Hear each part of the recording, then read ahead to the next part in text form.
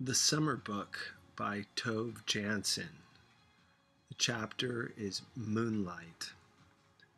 One time in April, there was a full moon, and the sea was covered with ice.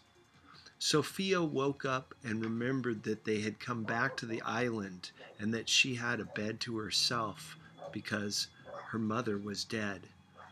The fire was still burning in the stove, and the flames flickered on the ceiling where the boots were hung up to dry. She climbed down to the floor, which was very cold, and looked out through the window. The ice was black, and in the middle of the ice she saw the open stove door and the fire. In fact, she saw two stove doors very close together. In the second window, the two fires were burning underground, and through the third window she saw a double reflection of the whole room, trunks and chests and boxes with gaping lids. They were filled with moss and snow and dry grass, all of them open with bottoms of coal-black shadow. She saw two children out on the rock, and there was a rowan tree growing right through them. The sky behind them was dark blue. She lay down in her bed and looked at the fire dancing on the ceiling, and all the time the island seemed to be coming closer and closer to the house. They were sleeping by a meadow near the shore, with patches of snow on the covers, and under them the ice darkened and began to glide. A channel opened very slowly in the floor, and all their luggage floated out in the river of moonlight. All the suitcases were open and full of darkness and moss, and none of them ever came back. Sophia reached out her hand and pulled her grandmother's braid very gently. Grandmother woke up instantly. "Listen," Sophia whispered. "I saw two fires in the window. Why are there two fires instead of one?" Her grandmother thought for a moment and said, "It's because we have double windows." After a while, Sophia asked, "Are you sure the door is closed?" "It's open," her grandmother said. "It's always open. You can sleep quite easy." Sophia rolled up in the quilt. She let the whole island float out on the ice and on to the horizon.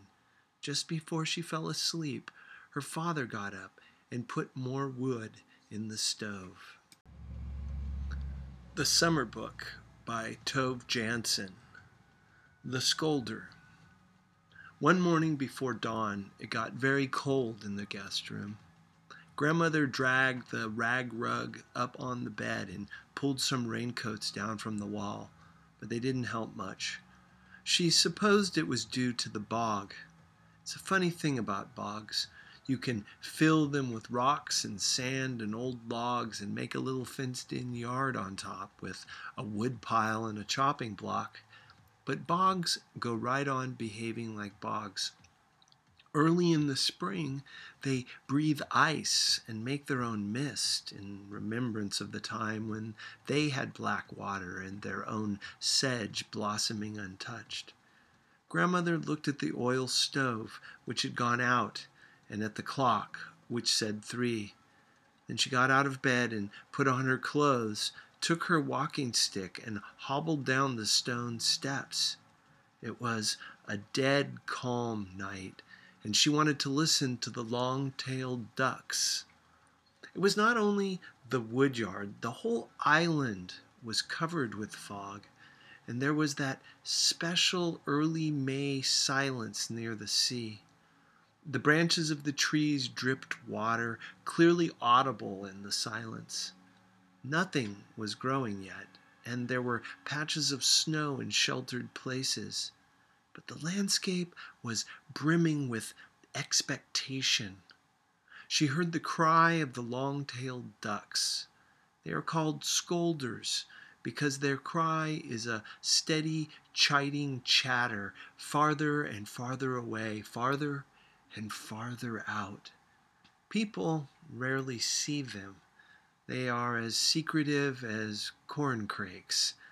But a corncrake hides in a meadow all alone, while the longtails are out beyond the farthest islands in enormous wedding flocks, singing all through the spring night. Grandmother walked up over the bare granite and thought about birds in general. It seemed to her no other creature had the same dramatic capacity to underline and perfect events. The shifts in the seasons and the weather, the changes that run through people themselves. She thought about migratory birds and the thrush on a summer evening and the cuckoo, yes, the cuckoo, and the great cold birds that sail and watch, and the very small birds that sweep in for hasty visits in large late summer parties, chubby, dumb, and unafraid, and about the swallows that only honor houses where the people are happy. It seemed remarkable that the impersonal birds should have become such powerful symbols. Or maybe not. For grandmother, long-tailed ducks meant anticipation and renewal. She walked carefully across the rock on her stiff legs, and when she came to the little cottage, she knocked on the window. Sophia woke up at once and came outside. "I'm going to go listen to the longtails," grandmother said. Sophia got dressed, and they walked on together. On the east side of the island, there were small borders of ice around the rocks. No one had had time to gather driftwood yet, and the whole shore was a tangle, a broad bulging mass of tumbled planks and seaweed and reeds, along with posts and fragile wooden boxes that had turned inside out around their steel frames. And on top of everything lay an enormous, heavy log that was black with oil spill.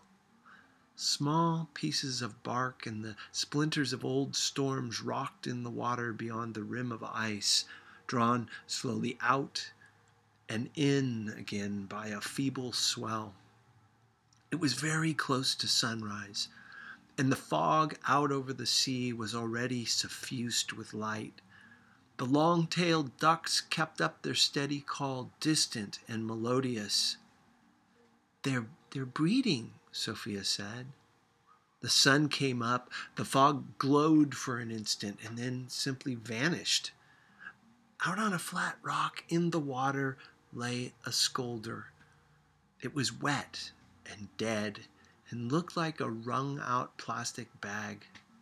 Sophia declared that it was an old crow, but grandmother didn't believe her. "But it's spring," Sophia said. "They don't die now. They're brand new and just married. That's what you said." "Well," grandmother said, "it did die now, all the same." "How did it die?" Sophia yelled. She was very angry. "Of unrequited love," her grandmother explained.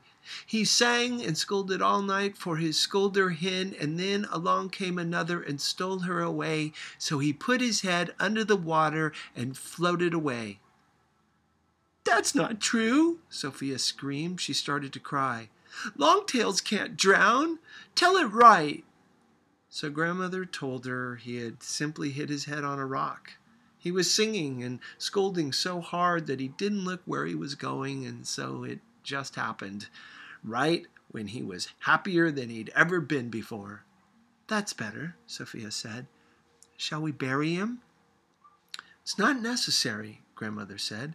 "The tide will come in and he'll bury himself. Seabirds are supposed to be buried at sea, like sailors."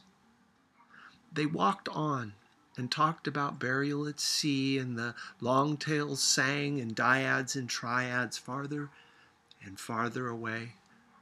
The neck of land out toward the point was completely transformed by the winter storms. There had never been anything but rocks out there, but now the whole shore was sand. "We ought to save it," grandmother said, poking the sand with her stick. "If the sea rises and we get a north wind, all of it will wash back out again." She stretched out full length on a bed of whitened reeds and looked at the sky. Sophia lay down beside her. It was growing warmer all the time, and after a while they heard the curiously chilly, somehow veiled sound of migratory birds in flight, and watched a whole flock fly in over the island toward the northeast. "What'll we do now?" Sophia said. Grandmother suggested that Sophia walk around the point and see what had drifted ashore. "Are you sure you won't be bored?" Sophia asked. "Absolutely sure," Grandmother said. The Summer Book by Tove Jansson. The Scolder, Part 2. Grandmother turned on her side and put her arm over her head. Between the arm of her sweater, her hat, and the white reeds, she could see a triangle of sky, sea, and sand. Quite a small triangle. There was a blade of grass in the sand beside her, and between its saw-toothed leaves it held a piece of seabird down. She carefully observed the construction of this piece of down, the taut white rib in the middle, surrounded by the down itself, which was pale brown and lighter than the air, and then darker and shiny toward the tip, which ended in a tiny but spirited curve.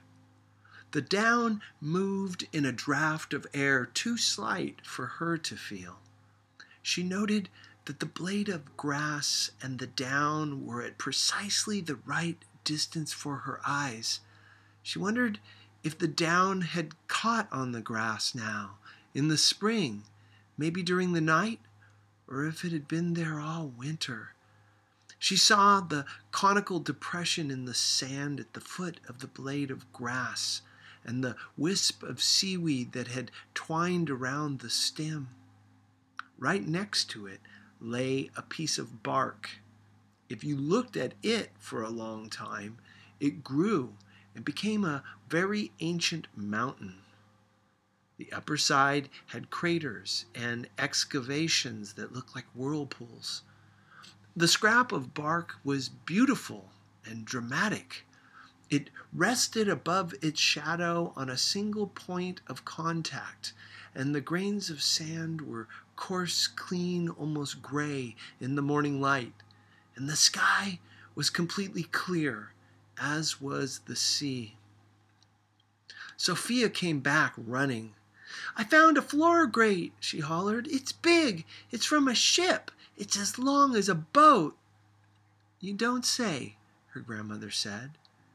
It was important for her not to stand up too quickly, so she had time to watch the blade of grass just as the down left its hold and was borne away in a light morning breeze. It was carried out of her field of vision, and when she got on her feet, the landscape had grown smaller. "I saw a feather," she said, "a piece of Scolder down." "What Scolder?" Sophia said, for she had forgotten the bird that died of love. The Summer Book by Tove Jansson. The Pasture. Sophia asked her grandmother what heaven looked like, and grandmother said it might be like the pasture they were just then walking by on their way to the village. They stopped to look. It was very hot. The road was white and cracked, and all the plants along the ditch had dust on their leaves. They walked into the pasture and sat down in the grass, which was tall and not a bit dusty. It was full of bluebells and cat's foot and buttercups. "Are there ants in heaven?" Sophia asked. "No," said grandmother, and lay down carefully on her back. She propped her hat on her nose and tried to sneak a little sleep. Some kind of farm machinery was running steadily and peacefully in the distance. If you turned it off, which was easy to do, and listened only to the insects, you could hear thousands of millions of them, and they filled the whole world with rising and falling waves of ecstasy and summer. Sophia picked some flowers and held them in her hand until they got warm and unpleasant. Then she put them down on her grandmother and asked how God could keep track of all the people who prayed at the same time. "He's very, very smart," grandmother mumbled sleepily under her hat. "Answer really," Sophia said. "How does he have time?" "He has secretaries." "But how does he manage to do what you pray for if he doesn't get time to talk to the secretary before it's too late?" Grandmother pretended to be asleep, but she knew she wasn't fooling anyone. And so finally she said that he'd made it so nothing bad could happen between the moment you prayed and the moment he found out what you prayed for. And then Sophia wanted to know what happened if you prayed while you were falling out of a tree and you were halfway down. "Aha," said grandmother, perking up. "In that case, he makes you catch on a limb." "That is smart," Sophia admitted. "Now you get to ask, but it has to be about heaven. Do you think all the angels wear dresses so no one can tell what kind they are?" "What a dumb question. You know they all wear dresses. But now listen carefully. If one of them wants to know for sure what kind another one is, he just flies under him and looks to see if he's wearing pants." "I see," grandmother said. "That's good to know. Now it's your turn." "Can angels fly down to hell?" "Of course. They might have all sorts of friends and neighbors down there." "Ah, now I've got you," Sophia cried. "Yesterday you said there wasn't any hell." Grandmother was annoyed and sat up angrily. "And I say exactly the same thing today," she said. "But this is just a game." "It's not a game. It's serious when you're talking about God." "Oh, he would never do anything so dumb as make a hell." "Well, of course he did." "No, he didn't." "Yes, he did. A big, enormous hell." Because she was mad, grandmother stood up much too quickly, and the whole pasture started spinning around, and she almost lost her balance. She waited for the giddiness to stop. "Sophia," she said, "this is really not something to argue about. You can see for yourself that life is hard enough without being punished for it afterwards. We get comfort when we die. That's the whole idea." "It's not that hard at all," Sophia shouted. "And what are you going to do about the devil then? He lives in hell." For a moment, grandmother considered saying that there was no devil either, but she didn't want to be mean. The farm machinery was making a terrible racket. She walked back toward the road and stepped right in a cow pie. Her grandchild was not behind her. "Sophia," called grandmother warningly, "I said you could have an orange when we got to the store." "An orange?" said Sophia contemptuously. "Do you think people care about oranges when they're talking about God and the devil?" Grandmother poked the cow dung off her shoe with her walking stick as well as she could.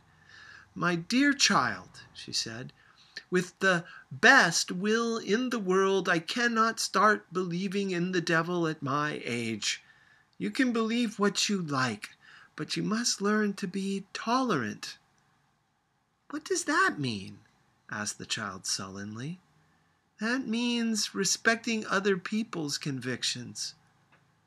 "What are convictions?" Sophia screamed and stamped her foot. "Letting others believe what they want to believe," her grandmother shouted back. "I'll let you believe God damns people, and you let me not." "You swore," Sophia whispered. "I certainly did not." "You did too. You said, 'God damns.'" They were no longer looking at each other. 3 cows came down the road, switching their tails and swaying their heads. They passed slowly by in a swarm of flies and walked on toward the village, with the skin on their rear ends puckering and twitching as they went. Then they were gone, leaving nothing but silence. Finally, Sophia's grandmother said, "I know a song you don't know." She waited for a minute, and then she sang, way off key, because her vocal cords were crooked. "Cow pies are free, tra-la-la, but don't throw them at me, tra-la-la, for you too could get hit, tra-la-la, with cow shit." "What did you say?" Sophia whispered, because she couldn't believe her ears, and grandmother sang the same really awful song again. Sophia climbed over the ditch and started toward the village. "Papa would never say shit," she said over her shoulder. "Where did you learn that song?" "I'm not telling," grandmother said. They came to the barn and climbed the stile and walked through the Nybonda's barnyard, and before they got to the store under the trees, Sophia had learned the song and could sing it just as badly as her grandmother did. The Summer Book by Tove Jansson. The Road. It was a bulldozer, an enormous, infernal, bright yellow machine that thundered and roared and floundered through the woods with clanging jaws. The men from the village scrambled on and around it like hysterical ants, trying to keep it headed in the right direction. "Jesus Christ!" Sophia shrieked without hearing what she said. She ran behind a rock with the milk can in one hand and watched the machine pluck up huge boulders that had lain in their moss for 1,000 years. But now they just rose in the air and were tossed to one side, and there was a terrible cracking and splintering as pine trees gave way and were ripped from the ground with torn and broken roots. "Jesus, help! There go the woods!" Sophia was trampling down the moss and shaking from head to foot in dread and rapture. There went a bird-cherry tree without a sound. It sank like a sigh, and up came shiny black earth, and the bulldozer took a new hold and bellowed on. The men shouted to each other nervously, which was no wonder since they were renting the machine, and it would cost them over 100 marks an hour, including the trip from town and back. The machine was headed for the water, that was clear. It paid no attention to the path, but pushed right on as straight as a herd of lemmings, for it was building a road to the sea. It wouldn't be any fun to be an ant now, Sophia thought. A machine can do anything it wants. She went and collected the milk and the mail and walked back again, not on the path, but on the broad, unprecedented road, which was suddenly very quiet. It was bordered on both sides by a sprawling chaos, as if huge hands had pressed back the forest, bent it, and folded it like some soft grass that would never rise up again. The splintered white trunks of the trees were running with pitch, and farther from the road there was an immovable green mass. Not a single branch and not one leaf was free to move in the wind. It was like walking between stone walls. The stones were drying, and the soil that clung to them was turning gray. There were large gray patches on the new road, too. Severed roots stuck up everywhere. In places, they formed a thin lacework filled with tiny clumps of earth that trembled on invisible wires as they dried in the sun. It was an altered landscape, breathless, like the silence after an explosion or a scream. And Sophia studied everything as she walked on down the new road, which seemed much longer than the old. The woods were silent. When she got down to the bay, she saw the bulldozer outlined against the water in all of its shapeless bulk. It had pushed its way down to the meadow by the beach and had then slid sideways into a hollow and kicked up a lot of sand. The grassy bank had given way, softly and treacherously, quite inexplicably, and the forest-eating monster lay there in silence at an unnatural angle, a picture of thwarted force. Beside the machine sat Emil Ergstrom, smoking a cigarette. "Where did everyone go?" Sophia asked. "They went back to get some equipment," Emil said. "What equipment?" Sophia said. And Emil said, "As if you knew anything about machines." Sophia walked on across the meadow, through the strong green mat of grass that storms can't kill. It only settles a bit and goes right on weaving its tight little roots. Grandmother was waiting by the boat out on the point.